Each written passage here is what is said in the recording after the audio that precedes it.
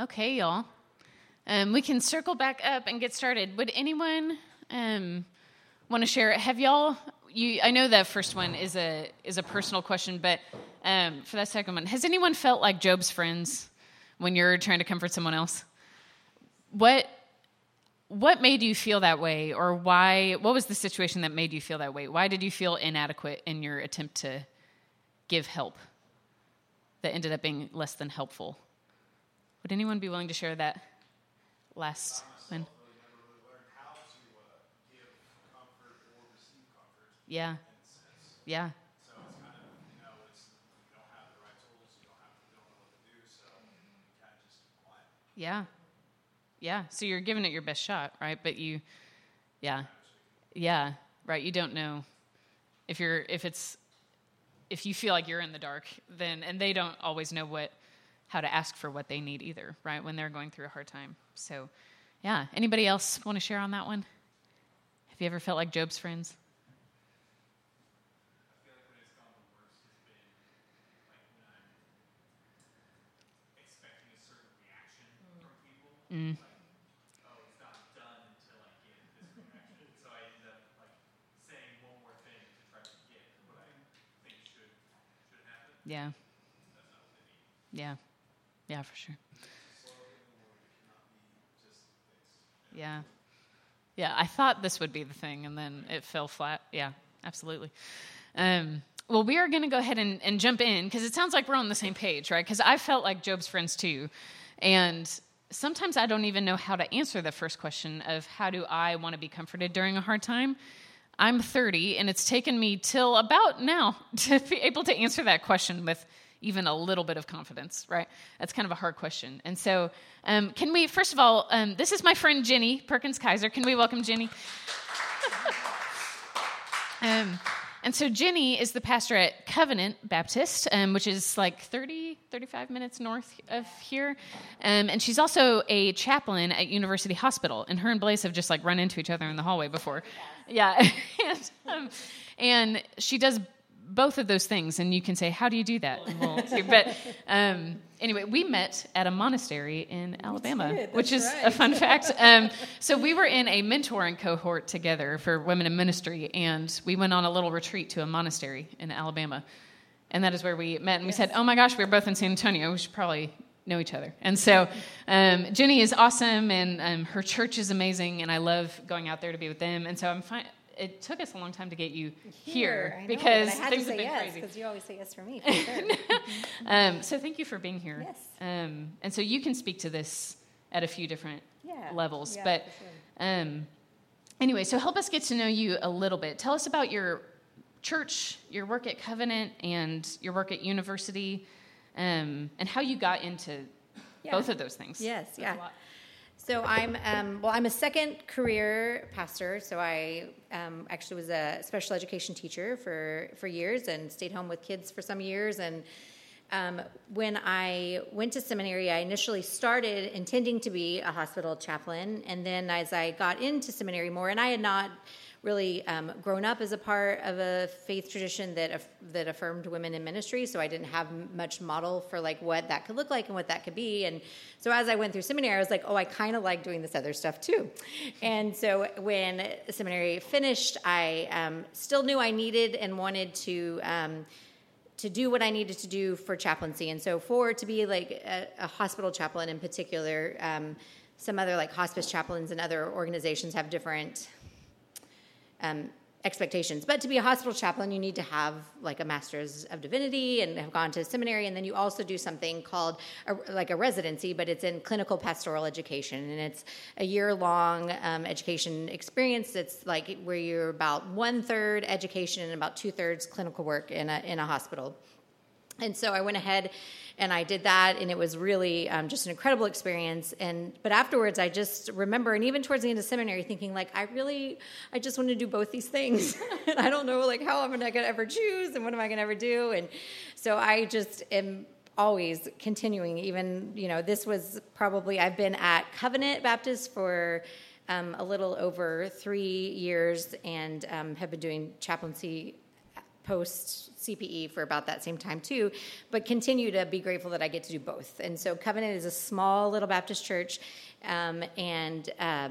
it's a part-time job, and it's very much a part-time job. They're not very programmatic. We have 0 things planned in February.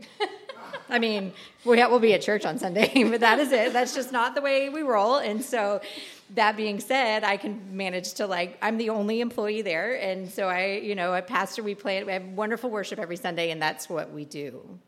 And we do it well, and then everybody does their things in their own lives during the week.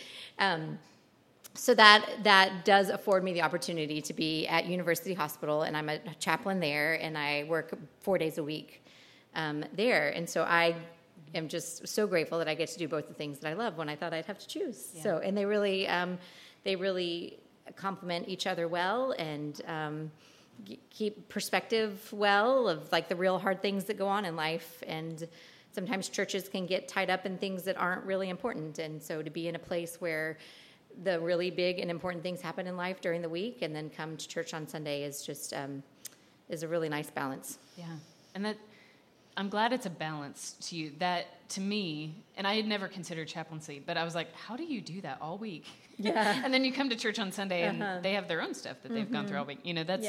That's challenging. Yeah, it can be. I mean, it's just an interesting little church, and Megan's been there, and she's preached for me a few times, and they love her there. So, because I am part-time, I take off one Sunday a month. So, Megan's been gracious to come and help me out there. But they just are. They're just real easy, and they're just real laid back, and they value what I do there, which I think is the most important thing, is that they value my work at the hospital.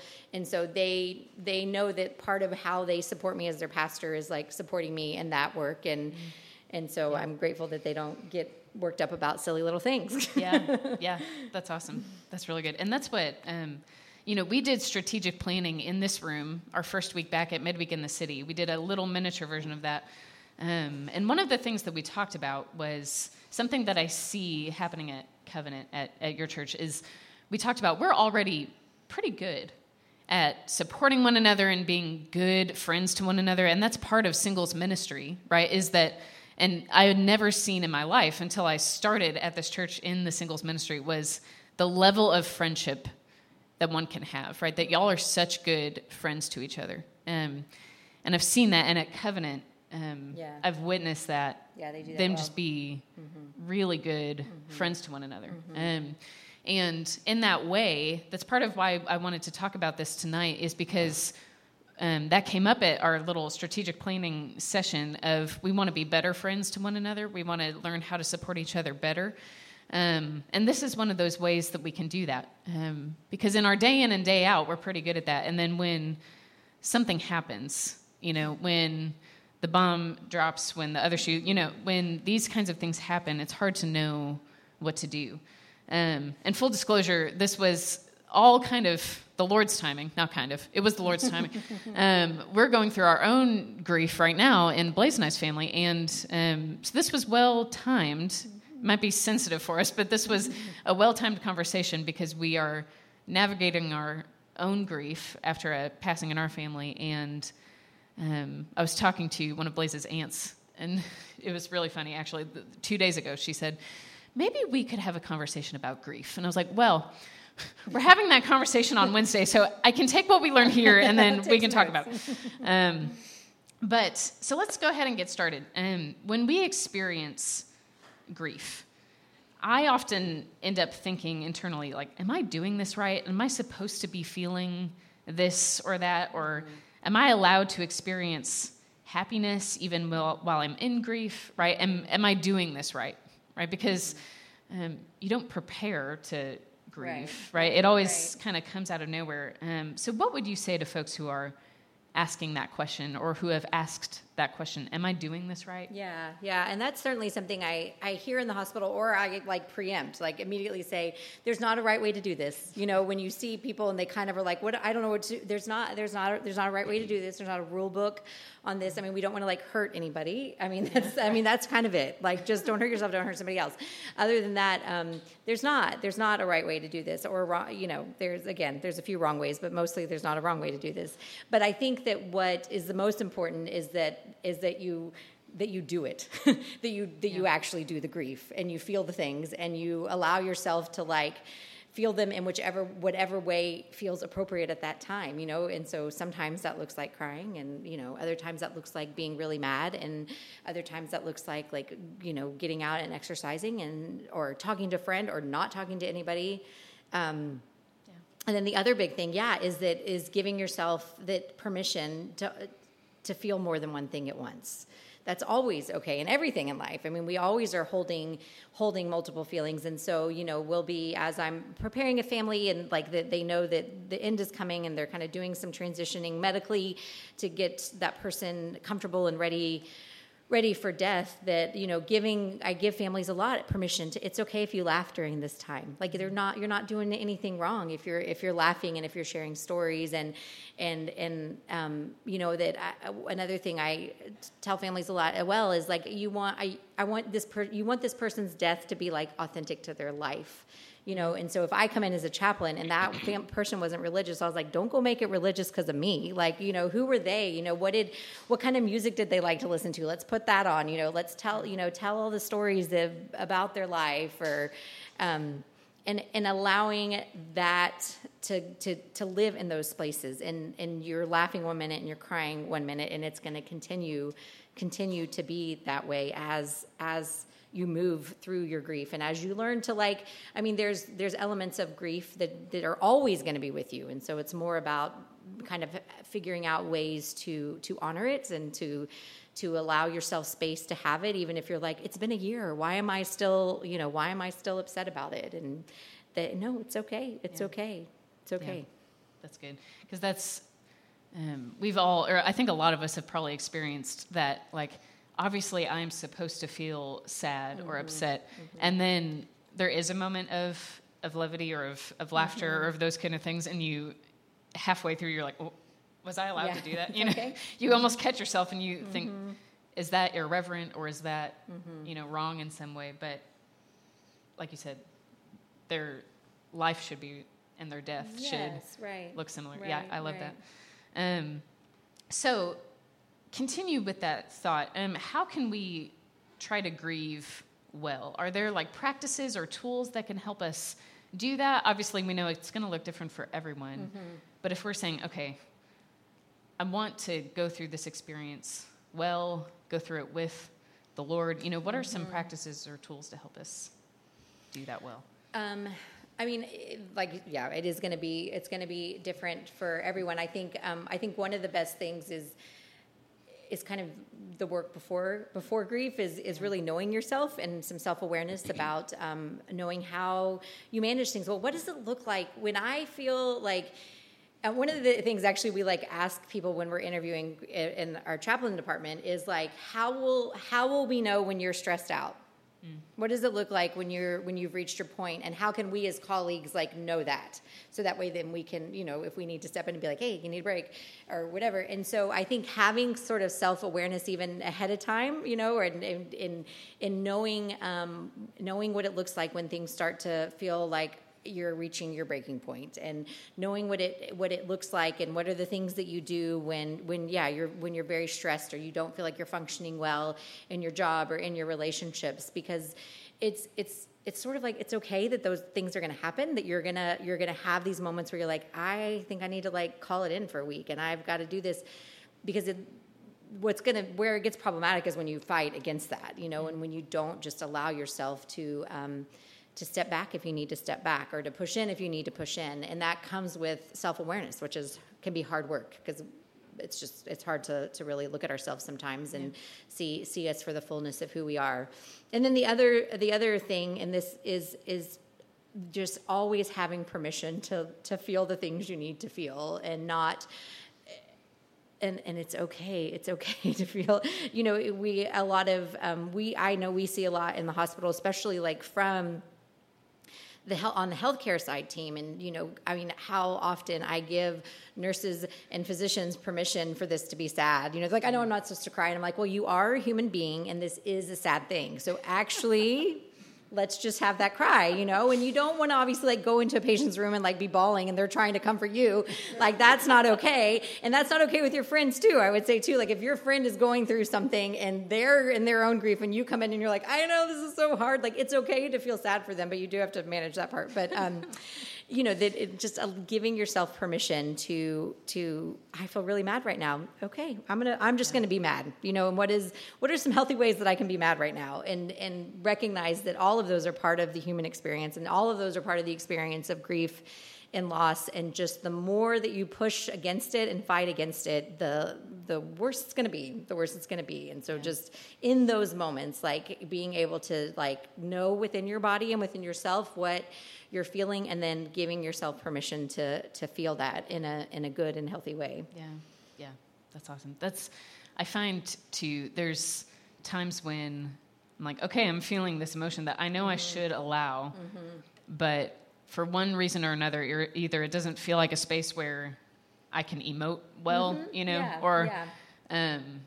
or I straight up just don't feel like dealing with that emotion, right? That's always the hard thing. Yeah, and I think sometimes too, like we'll tell the care team, the medical team too, will say like, I know you have work to do, and that's kind of always going to be their defense, is going to be like, but I got to go save this next life. Absolutely, you do, but like I want you to hold on to that, because when you get home, then I want you to give yourself permission to do that. And so there's going to be times, I think, in all of our lives where you are like, it's overcoming me right now, but now is not the time.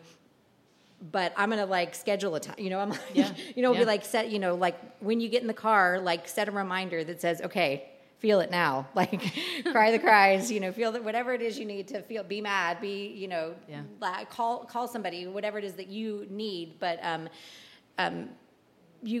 there is the need sometimes to suppress that, because it's not appropriate at that time, and there's things that have to get done sometimes. But then make note of that and say, okay, but I'm gonna give myself space to feel it later. So don't suppress it forever. But if you need to for a while, then obviously that's a good life skill too, is to kind of figure out how to push through that, and then giving yourself permission then later to do that work. Yeah. So I promise this connects. One of my favorite quotes from Harry Potter is, I have the emotional range of a teaspoon. And this is Ron Weasley, or really Hermione Granger says this to Ron Weasley. You have the emotional range of a teaspoon, right? And sometimes I feel that way about myself. I'm not one of these people that has this wide emotive experience, right? But I love that you were talking about, you can almost schedule some of those things if that's what you need, right? Because that idea of, I need to deal with this. I'm going to deal with it when I know that I can do that well. If that sounds robotic to y'all, then I'm a robot, but that is helpful to me. For some people, I think it really is, especially people who function kind of in that way. Yeah. There's other people that like, no, that's not going to work. Like if I'm going to cry, I'm going to have to cry right now, and it's going to be ugly, and it's going to be big, and it's going to be like everybody's going to know about it, and that's okay too.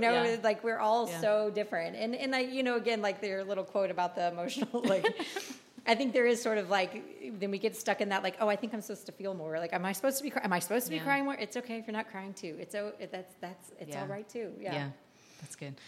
And I've heard in different ways that there are different kinds of grief, right? And we could unpack that a little bit. Help us understand more complex experiences with grief and how we might handle those times well too, right? There's times where, like in our family, there was a death of a loved one that we, for the most part, saw coming, right? And so that's kind of, we were as roughly prepared for that as we could be, but there are different kinds of grief. Yeah. So would you walk us through some of those, and then how do we approach that? Yeah. I mean, grief certainly is complex, and sometimes more complex than others. I mean, you think of times like a real complex grief is like when your abusive father dies. Yeah. Well, what am I grieving? Like that's real, and you have lost your father, but also he was terrible to you, and also now there's the loss of like, oh wow, I never had a good father. And now it's definitely gone. Like there's no hope that he's going to turn into a good father because now he's dead. And so that's like complex grief there, you know, I mean, because you are grieving the loss of a father, you're grieving the loss of what a father could have been that now you're never going to get. And you're also feeling really bad about the fact in some ways you're kind of glad he's dead because he was really terrible and he was really terrible to you. And that can look like lots of different ways. I mean, that's kind of an extreme example, but that's certainly a real live example of things that happen and that people have to deal with.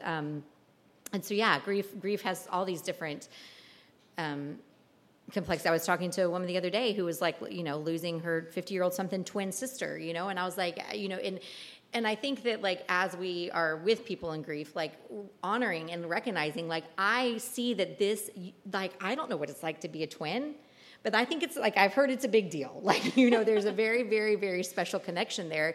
And so for me to be able to say, I can see that this is probably a really hard thing for you. A lot of people lose their sisters, but not a lot of people lose their twin sister. And how meaningful it was for her, just like for that complexity of her grief to be named and to be honored, and for her to kind of be like, yeah, you're right. Like, yes, thank you for seeing that, you know. But so when we think about grief, we think about like I'm gonna couch it more in terms of loss. And we're talking about different types of grief. So really, like if we want to think about it in different types of loss, and because we tend to think, of course, so much about death is what we think about. Like these are things to grieve, and this is a big loss, and absolutely it is. But there's lots of things. There's lots of loss, and there's lots of loss that that you need to still grieve and be sad about. And part of the problem, I think, when we don't honor like the multitude of losses that we can have is that it ends up catching up with us bigger, because it's like, oh, we're not supposed to be sad about this thing. Like the person didn't die, you know, I just whatever that, and then we just suppress it instead of just saying like, well, actually that was really hard. So there's like a material loss. That's something you can think of, and that I think that's the one that the people can have the hardest time like honoring the sadness that they feel about a material loss, because you're like, I shouldn't be sad about it. Like it was just a thing. It was yes, it was just a thing, but it was like, you know, your grandmother's wedding ring, and like that had a lot of significance and a lot of meaning to you for you, and it was, and so you push it off, and you just push it off. Like, again, like there's all these terrible things happening. I can't be sad about my grandmother's wedding ring. Yeah, you can actually. And spend some time thinking about your grandmother and about what she meant to you and why that ring was so special, and honoring that loss of a material thing. You think about like, little kids, you know, that's kind of like the first loss they experience is when they, you know, lose a beloved toy or something, but we continue to experience material losses.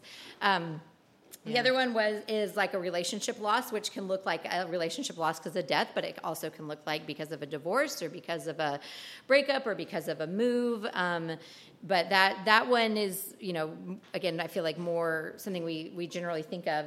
There's also like the loss of potential, like the loss of a dream, the loss of like what could have been, that like you might hit something in your life and you realize like, man, I had this dream for so long that this is what I was gonna go to medical school, and I knew I was gonna be a doctor. And then you apply and you don't get in, and then the next year you apply, you know, and you go and you try and you take, and at some point it's like, I'm not gonna be that. And you think, I just gotta, you know, whatever, pull myself up by the bootstraps and get going, and you don't honor that loss of what could have been or what might have been or whatever that dream was. There's also like a functional loss, and I was thinking about this with like the work that Blaze does, that, you know, the loss of something that within yourself that you used to be able to do. Like it might be the loss of a limb, or like something like neurologically, you know, that, and I see that a lot in those spaces, as I know Blaze does too, that like people think like, but I should be so grateful because I didn't die. I'm still alive. Right, but you also like lost a leg. And so like we need to talk about that and grieve that loss, or whatever it is, some ability that you had. And so there is a functional loss. And then there's like a role loss. Maybe you retire, when you retire, or you, even if you get promoted and you're like, this is supposed to be so great, but then you're kind of like, I don't know, but I feel kind of weird. Like I miss the people I used to work with, or I miss the camaraderie you have. And now I'm the boss. And so kind of, again, honoring that as a loss. And then also like a systemic like losing a system or systemic loss. You think about this, especially like when kids go to college maybe, and like, so you were part of this system and you functioned within this system, and then you leave that system for whatever reason, and that is a loss, and that's a loss that's like allowed to be grieved. And so I think that like broadening our view of like what loss is, and then giving ourselves permission and giving our friends and our loved ones permission to grieve those losses is really, really important work. And I think that like that we all feel like it's okay to grieve the loss, the death and the loss of a loved one, but I don't know that we always feel like it's okay to grieve some of these other losses. And again, I think that the detriment of keeping that and not allowing ourselves to experience that grief, it just can be very costly on our mental health and on our well-being. Yeah, and I like calling that, having a name for that, I think is helpful, because it's easy to, and this group is good, especially if someone has lost a pet. I feel like this group is really good at taking that really seriously, because we've been through that together, but you could easily say, well, it was a dog, or, and now, y'all know I love my dog, right? I would, I will not be coming to work for a long time after that, but, there's things that we could easily tell ourselves, talk ourselves out of being sad for that thing, but giving it a name and saying, this is a kind of loss that I'm experiencing, sort of, justifies it in some way. Right. This is a complex form of grief, and that's okay. That's really freeing to have somebody say, too. Right. No, you are supposed to feel sad about that, or you can feel sad about that. And then what's so great about these conversations is because then like I want to be like, and I give you permission to tell all your friends that, so when your friend's like, oh, my cat died this weekend, but it's fine for you to say, no, it's not fine. Actually, it's not fine at all. Your cat died. And this is, what was her name? And like, what are you going to miss about her? And what are you going to, and I think too, that we have this like fear that like, we shouldn't talk, like, oh, I don't want to talk about it. It's going to make them more sad. Well, I mean, it is because it's sad. So of course it's going to make them sad because it is sad, but honoring both like their loss and also like finding ways to honor whatever it was that they lost is being a really good friend. And it can feel uncomfortable and weird sometimes, but you're being a really great friend by doing that. Yeah. And a lot of times in grief, and I'm sure you've had conversations like this a lot at a hospital, but we reach a point where we feel angry with God, right? And depending on, maybe not every time we go through a loss, but at one point or another, whether it's for a loss or for some other reason, we reach a point where we are like, okay, Lord, I have some questions here, and there's some anger there, because we know that God is sovereign, right? So that brings the question, why would God allow this to happen, right? And I heard someone recently say, Job was really good. We're going to talk a lot about Job tonight. Job was really good at being angry at God with God. He was, and God never got mad at him about that. Right. Like never. The only person people got mad at was his friends. Yeah. He never got mad at Job, and Job was yelling and ready to take him to court. Right. And God was like, fine, I'll win, but okay. And that's, right, yeah. So how can we allow that? Because obviously God saw that experience in Job, and he wasn't upset that Job was angry with him. So how can we experience that and allow us to not have that pull us away from the Lord, but draw us closer to him in a Job-like experience? Yeah. I mean, one thing I like to remind people all the time is if like you're mad at God, that means you really trust. Like you trust. That's a big trust thing. You don't get real mad at people that you don't trust and that you don't have faith in, and don't have faith that they're still gonna love you even after you've been real mad at them. And if you did not believe that God could do what God says He can do, then you wouldn't be mad at Him. Why you're mad is because you're like, why aren't you acting like who I thought that you were? Why aren't you acting? And so. It takes a very high degree of faith, I think, to be angry at God, and it takes somebody who has a high view of who God is and what God is capable of doing to even feel angry that God's not doing it in that moment. And so I do like to remind people when they're having those moments of anger of like, wow, what a sign of faith that is. What a sign of faith that is, that you feel mad about this right now. And then also just being like, well, of course you're mad. I mean, of course this is a terrible thing that's happened to you, and you know what, if anybody can handle our anger, it's God. It's God. And that, that kind of allowing themselves to like enter into a relationship with God that like is safe enough to handle our anger, and trusting God enough to know that God can handle our anger. And again, just reminding people that like when you feel angry at God, it's because you expect more of him, and you want more from him. But that, because of that, that's showing such a high degree of faith. And so I think all of giving those permissions to just feel it and to know that God is with us in it. And again, I think about that about Job all the time. I'm like, Job yelled all the time, and God never got mad at Job about that. Yeah, that's really good. And that's why I want us to move to that other part of this whole thing too, is when it's not us that's going through the grief, but somebody near us. Because I recently, I don't even remember what the situation was, but I sent a text that said, "I'm so sorry, I'm here if you need anything." And I was just like, that just feels so lame, and sometimes that's all you know to say, right? Or you don't feel like you have enough of a relationship with that person to say more. But every time I send something like that or say something like that, I'm like, it just feels like the air going out of a balloon. Right, it doesn't feel like enough. And so, but you also don't want to say the wrong thing and be like Job's friends and over communicate your thoughts.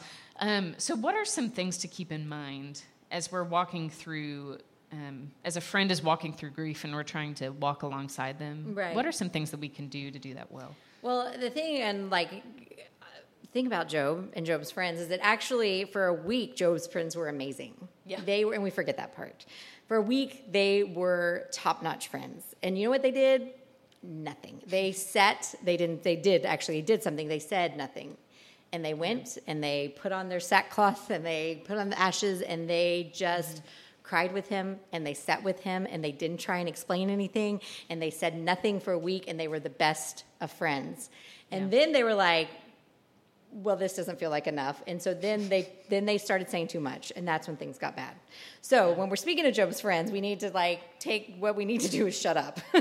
So I was even thinking about you when you said, I just don't know what, and I just feel like I'm not doing anything. I'm like, actually, good job, because typically when we get ourselves into trouble and do the wrong thing for a friend is when we try too hard and we try and explain things that cannot be explained. There are things in life that don't have an answer and are not easy and cannot be explained, and we try and explain them, and that's when things get bad, and that's when we kind of mess things up. And so really, the less is more is definitely good, and just but saying, I see what you're going through right now, and I wish I could fix it. And I wish that there was something that I could say to make it better, but there's nothing I can say to make this better right now.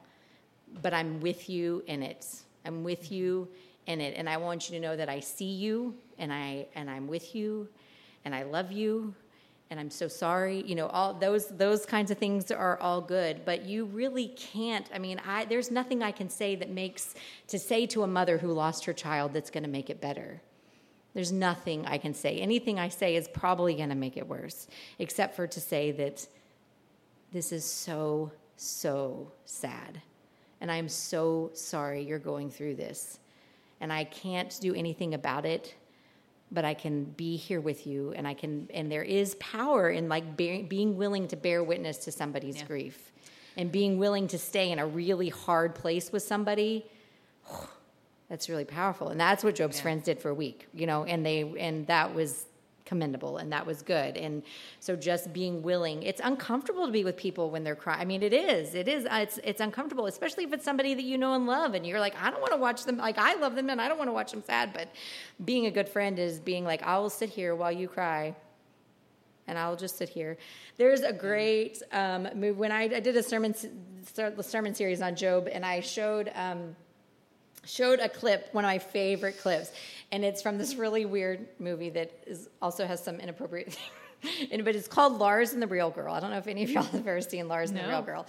So, and there is this point in there, and so this, who's the main actor? He's so famous now too. Like, it was the guy who was, no, it was Ryan Gosling, right? No, yeah, it was one of those types. That generation of, I don't know, of like pretty white guy. So really early on in his career, and he lives in this really small town, and he doesn't really know how to be in relationships, and he's pretty, is it Ryan Gosling? Did you look it up for me? Okay, good. It was Ryan Gosling. So, and he doesn't really know how to be in relationships well, and has, some social deficits, if you will, and so he falls in love with and personifies this blow-up doll, which we know sometimes they're for inappropriate things, but that becomes a very important person to him.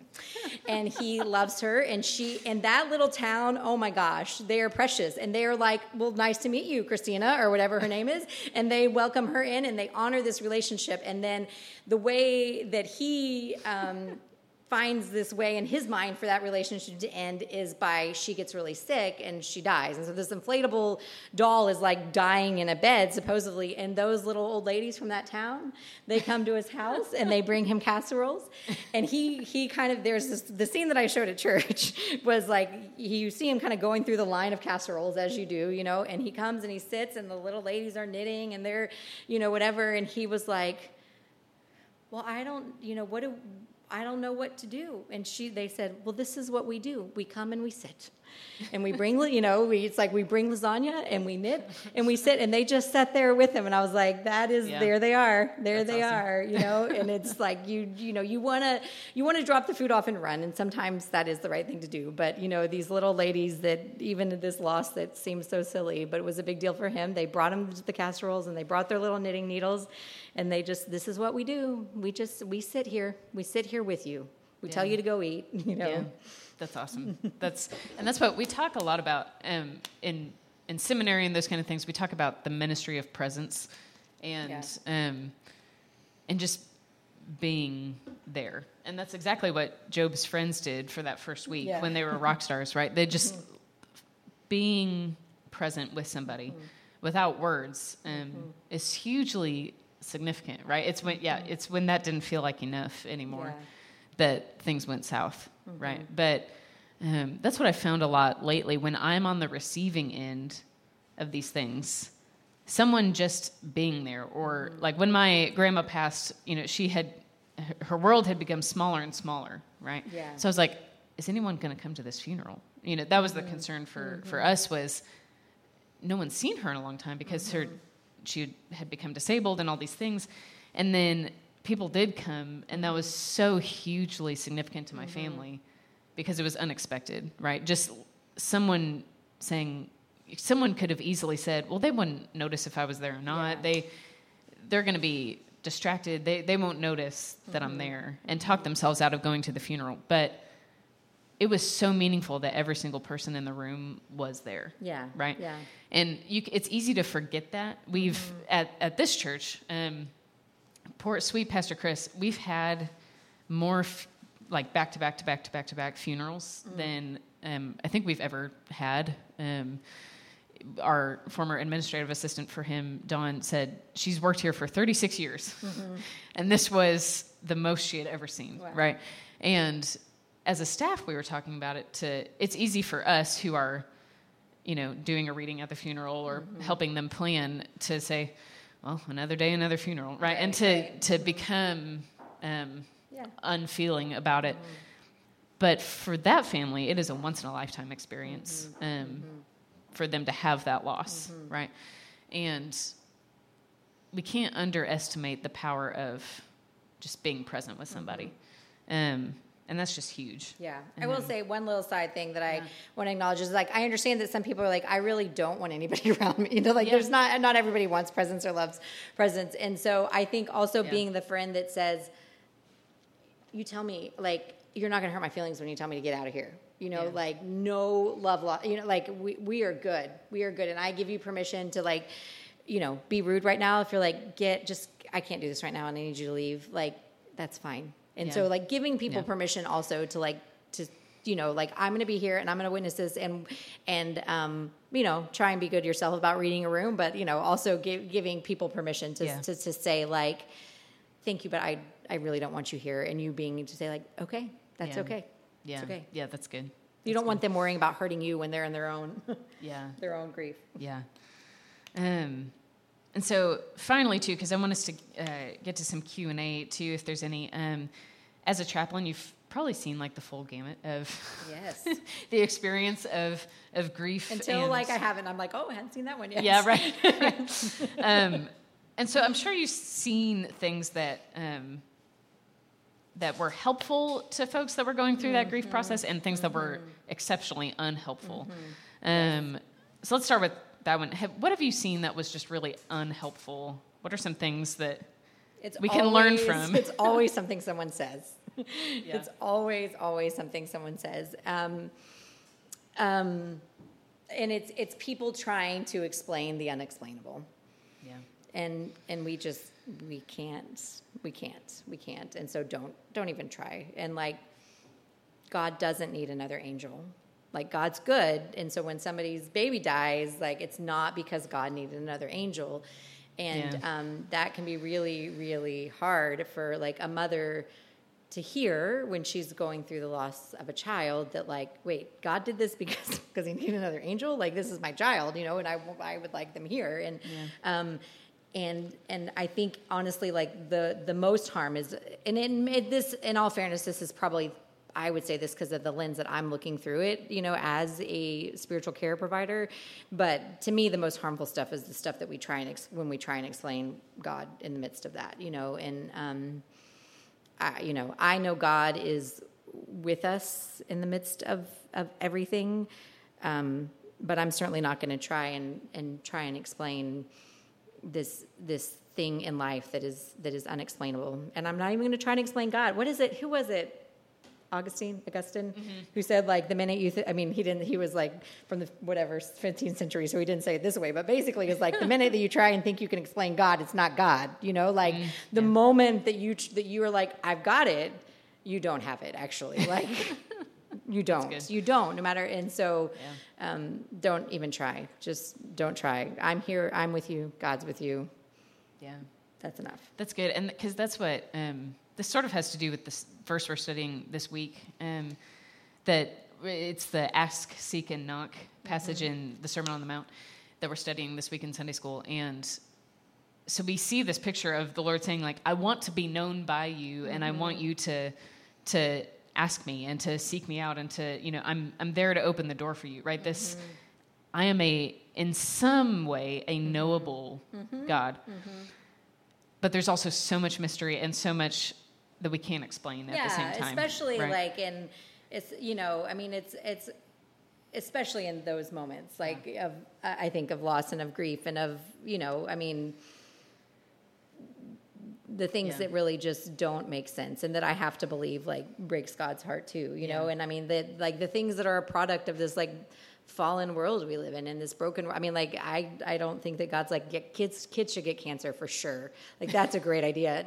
That's not the God I believe in, but I do believe in a world where like it is fallen and cells do weird things, and like it really sucks, and it's terrible. Yeah. It's a terrible thing, and there's like broken systems in this world, and I'm not going to try something that I know, again, Blaze and I probably have in common that we both see a lot is, and my first year and a half at university, I only worked overnights, and so that can be a really hard place to be. Like, how many more teenagers can come in shot and with spinal cord injuries, and you see just these broken systems, these kids who don't have, that's the only way of life they knew, I would look at my boys' age that were like on a Thursday night at 1 a.m. on the apartment complex basketball court and got shot, and like my kids are not perfect, but there's no universe in which they're like out at 1 a.m. But those boys, that they don't know any other world. And so there's like this whole like broken system in this broken world, and we're trying to like explain God in it, and it's like don't.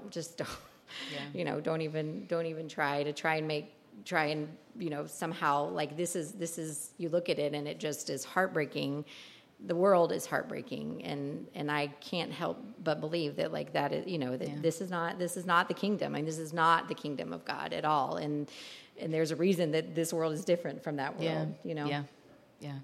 Is there anything that you've seen that was particularly helpful or uniquely helpful in some way through those kinds of interactions that you've had? I think the showing up. I mean, and I feel like it's kind of like redundant, but the showing up. I mean, and again, we all come to everything with our own bias, so I will admit that. Like maybe because that's what feels important to me, that I see that as important. So in all fairness, like I won't pretend that that I'm not coming to it. I mean, like again, some of you who are like, I don't want a lot of people, are like, that sounds terrible. But to be able to like walk into I mean, I've been with families where I'm like, let's go out to the waiting room. There's some people out there, and they walk out there, and there's 40 people there. Yeah. And just to see them, and it's like you get to share this with them. It's not all on you anymore. Like you aren't carrying this alone. Look at all of these people who came to carry it with you. Yeah.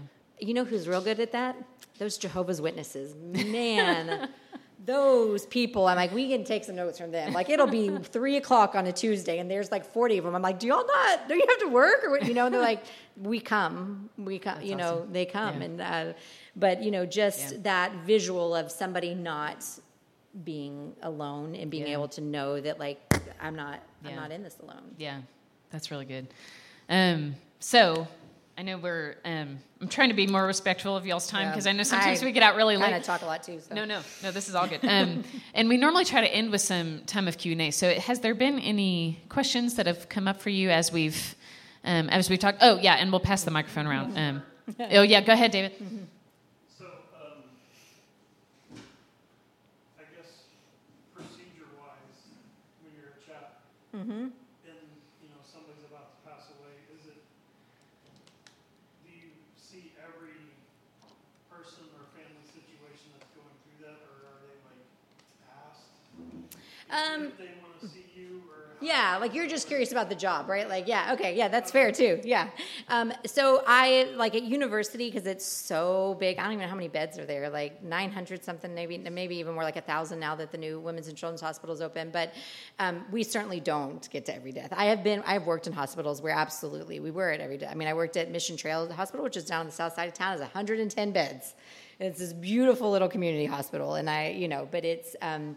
So we sometimes the family, like sometimes the nurse will ask, would you like the chaplain to come in? Family say yes. Sometimes family will say, usually what they say is, I need a priest. And then I come up there and I'm like, do you really need a priest, or am I? And usually I'm okay, but sometimes they need a priest, and we'll call and find one.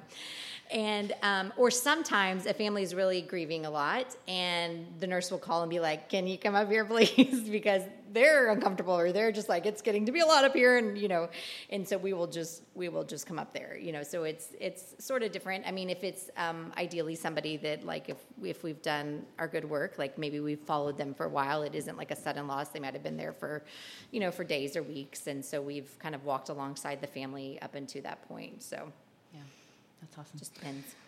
That's what I was just talking to our executive pastor about this, that I sometimes, most of the times I don't, but occasionally I wish that Baptists had like clerical collars or some sort of like signifier of clergy, because like I don't. Yeah, right. Look, so when I'm going into a hospital and I'm like, no, really, I'm the pastor here. I can, clergy, yeah. And they're like, oh, okay, that's not what I was wanting.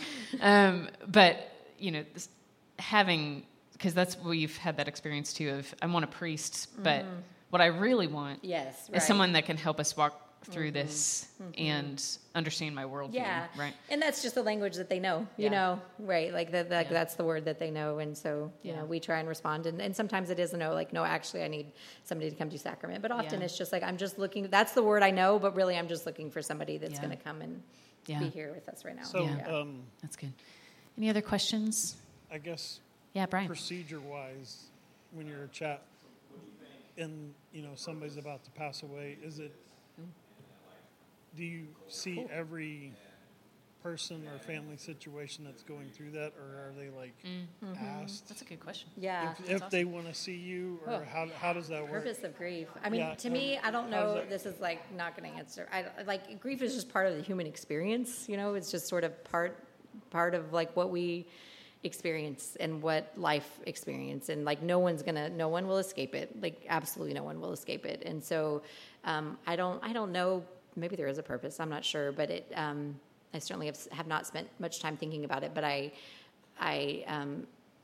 to me, it just seems like, again, like this, there's all these things that are part of our human experience. And to me, grief is just another part of it. And so because of that too, it's like not something that we need to shy away from or try and escape. Like it's just like joy and excitement and boredom and anxiety and all of those things. It's another part of it. And so I think, I do think that there is,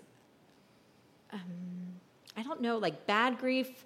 To me, I think bad grief is grief you try and avoid, or again, like grief, like handling grief in a way that is harmful is bad, and it's also not good to like just avoid it or pretend it's not there. And I think good grief is shared grief. I think good grief is acknowledged grief, and good grief is spoken, acknowledged, shared. I think grief is a communal experience. I think the Bible teaches a lot about what it is to go through things as a community, especially in the Old Testament and stuff, how strong they were at going through all kinds of things together. But I think, I think that's all I got for you.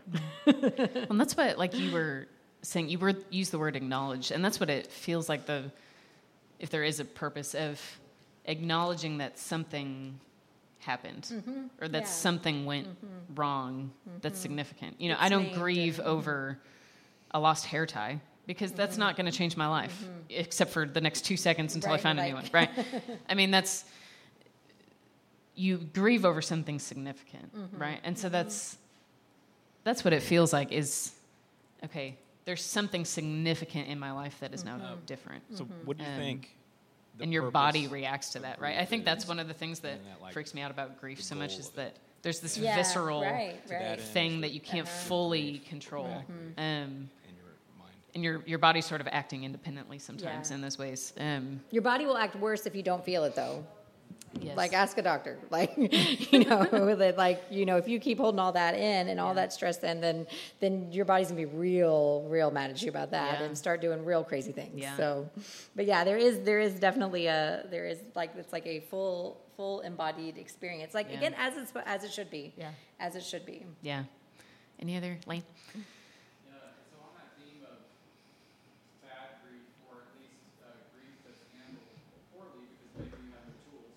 Mm-hmm. Mm-hmm. I know that in a lot of families, like a death or something like that brings out a lot of the dysfunction. Oh yeah. Oh yeah. Really start acting out and doing unhealthy things. Yeah. Yeah. Yeah. Someone else said, like, what do you think? Said earlier, what do you like when you're stressed or something?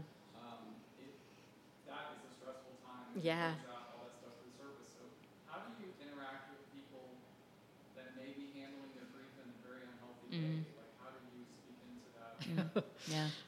Usually, Or not speak into right. I'm like, well, you're leaving the hospital in 3 hours, so good luck with that. That's when I'm, that's a yes, 100% yes, 100% yes, that happens. And I get a front row seat to that often. And then they leave and I'm like, glad that's not my job. So I feel like my honest answer to that is like, I don't know. And again, I'm glad that's not my job because I see it and I'm like, this is it all, here it all is. And this is not going to be good for this family when they leave. And then I have good boundaries and they leave.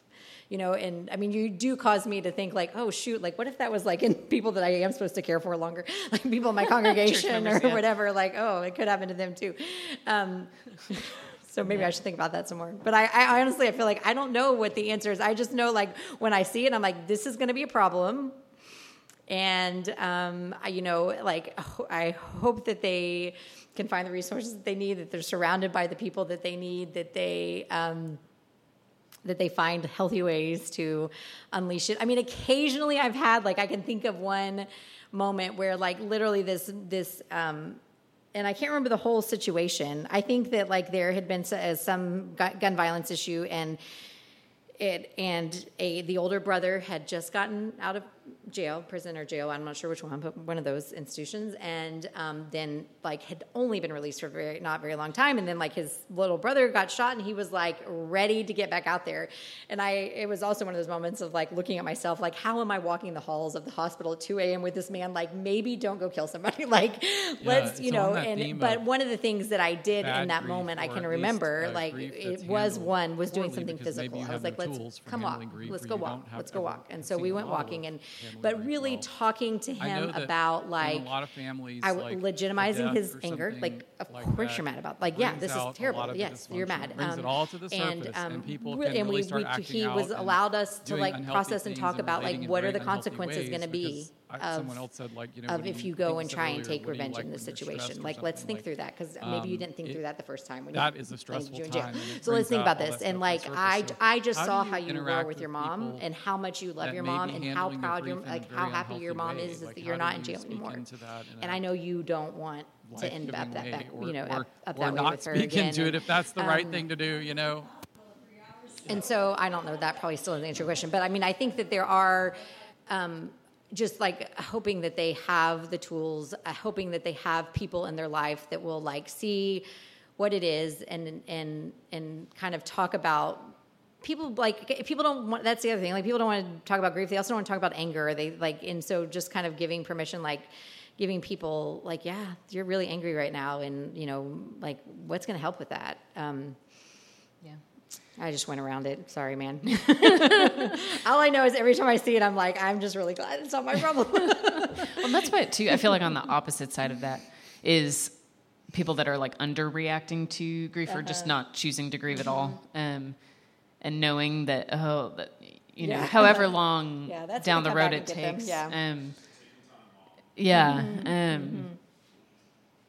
And maybe it's finding a different path in to, you really need to grieve right now. You know, that's not always going to be helpful. But creating some sort of space where they can express something. Because I think that's what is so scary is. So, people will be like, I don't know why I'm not crying, or I know, like, they feel bad for not crying, and I'm like, it's okay, you're not feeling it right now, like, that's okay. I was like, but you will at some point, and all I'm going to tell you to do and ask you to do is to feel it whenever you do, you know, just like feel it then. But it's okay that you're not feeling it right now, and, like, you know, you kind of go into all these modes, and some people are like, no, I got, like, there's work to be done, and there's funerals to plan, or there's, you know, all of that kind of thing, and we all fall into our roles, and you know, just telling people, like, it's okay that you don't right now, but you will, and I'm here for you whenever you do, or, you know, make sure that you keep yourself space to feel it whenever you do, even if it isn't right now. Yeah. Any other questions? Yeah. So, comment and then a question, kind of on that grief, if you don't feel it, what happens? And after I was receiving some pretty significant grieving. But I realized during that time that grief will find a path of least resistance eventually. And usually that's in moments of stress when you don't react. Right. Yeah. So it's like your guard is, So it'll find its way out. You get to choose it, or it will choose it. But my question is, when I was going through that season, it wasn't until I went to Grief Share that I realized all of the things that are, like, completely normal that happen that I had no idea about. Like, I read in a class, they talk about when you're going through grief, people who go through grief are more likely to be in car accidents. They're more likely to lose their job. And that was really surprising to me. So can you talk to that? Like, what are some of the, like, normal things outside of the emotions, like, that people typically go through? Like, say you don't have any of the emotions, but you will have these other things. What are some of those physiological or situational things? Yeah. One, I think that I do wonder, like, did you feel when you went through that? I'm going to punch one question back to you and then we'll talk. But did it feel validating to you? Like, whenever you were like, oh, like this kind of like explains, like now I mean, hopefully you didn't get in a car wreck or lose your job, but like realizing like, oh, like some of these things that I've been feeling feel a little bit more normalized. It was. I was angry at the time that no one had told me about that. And then the other part is it was very isolating because you end up experiencing all of these other things on top of the emotions that make it harder to function, and then you can't even explain what you're feeling. Yeah. No one can understand. It feels like No one can understand. Yeah. So Yeah. it's like this, in a way, it was like, well, that's helpful, but not helpful. Right. Okay. Yeah. That's fair. And I'm not certainly not like a health practitioner or anything. So I also feel like there's probably like 1,000 things that we could say that how it's going to impact you. And a lot of that's just going to depend on sort of who you are and like your kind of on that grief physiology. Yeah. And how like it, kind of things that, I mean, I think that there are people that like will always feel it in I their went through a gut, season and of it's like significant grief. like why we have irritable bowel syndrome, is because like somebody was really stressed and they didn't deal with that stress, and now like their gut is like I feel it. Where other people are like, no, it's a migraine, or no, like, and so I would and say usually that probably that's in there's moments of not stress like there's more answers than there ever that could way. be about how your body is going to take so it it'll on find its and way out. You get to what choose that it, or impact it will will be. choose it. But my I think question it goes, is, when I was going through that, for me, it's season, about like, and for me personally, I mean, this like just it like wasn't until I went to my grief own share that I realized within myself, like how I deal with things like you talked about being physiological, self-aware, all of the things and so that are like completely like one normal thing that happened that has helped me that I had no idea about. Like I read in the class, they talk about when you're so I'm a going through 7, grief, and when people who go 7s through are in grief stress, more they likely go to be car to accidents. unhealthy ones. They're more likely to and lose so their an job. unhealthy one is somebody who's going to be like and that was very, really very surprising controlling. to me. And so so I think that like so when I find myself like getting mad at like my family because like this isn't lined up the right way, and I'm like, oh, you're not in a good place, Jenny. Like you need to like dial back. And so I feel like that is also like what it manifests for me. Like if I'm not, if I'm in a stressful situation, and even I wouldn't even say like I'm not dealing with my grief, like just because like I'm in the midst of a loss or something, that I know for me, like it manifests in ways that look like anxiety and control, and then like I know where I feel that in my body, and I think that it's going to be different for everybody, and so, if for you it is like, you think about car accidents, but it's like, this like loss of focus, and you've got all this brain fog. But like, I was angry at the your time neighbor that might no not one have told that at me all. about They that. might actually be hyper focused whenever they're in a very stressful time or dealing with loss. It was very isolating because you end up it experiencing does, all of these yeah. other So things I mean, I feel again kind of like an answer, non-answer there for you. But I think that there's probably so many ways our body is going to take it on, and I think the more we know ourselves too, that it was like that we know what our defaults are in our bodies, and like to listening to that and recognizing that and honoring that and being like, okay, I hear you, gut, like something's going on and I need to deal with it. That it's probably not just like I've got a stomach bug, like there, sometimes it is that, like I ate bad chicken or something, but a lot of times it's like, what am I not dealing with right now? Or are there healthy ways for me to deal with it? So that way maybe my body doesn't feel like it needs to take it on. Because I think that is a lot of it. Like our body's like, you're not dealing with it, so I'm going to just take it on and I'm going to hold it in really uncomfortable and bad ways, and honoring your body. My personal therapist would like, he's very into like, well, you need to ask your stomach what it needs, or whatever. And so like he does kind of do this, but there is this sort of therapeutic of like stopping and being like, what do you need from me right now, body? Like I hear you and you're real angry at me and I'm feeling it in my joints or in my bones or in my muscles.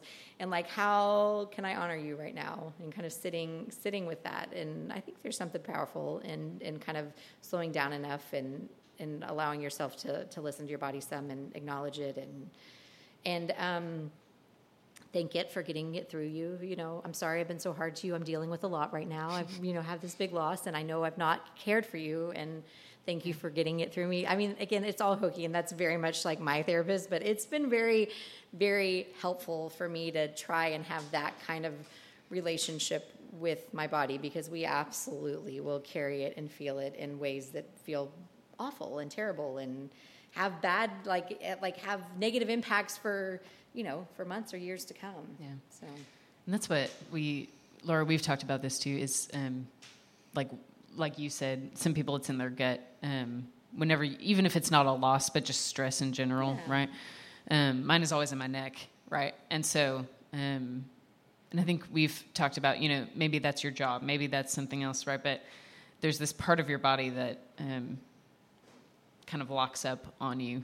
And I've noticed, like, the last couple weeks, I feel like a 90-year-old, right? Because literally walking, my back hurt, even though I didn't do anything to cause my back to hurt, right? But because of the way that I've, my body has stored some of that information, I'm like, why does my knee hurt? Why does my, and I feel like I'm walking around more fragile for some reason, right? And there's not like a real explanation for that other than regardless of how I'm going to feel in my mind, my body is going to feel these things, right? And we've talked about that before, but that's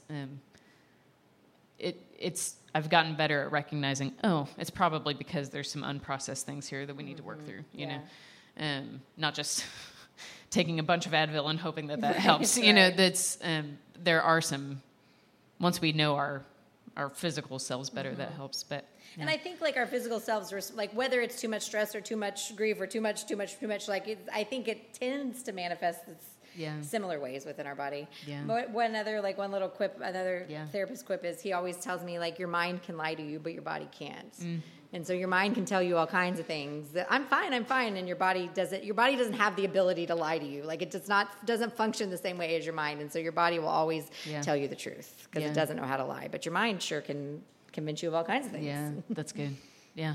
Any other? Yeah. Yes, right. Please, you probably have some good answers.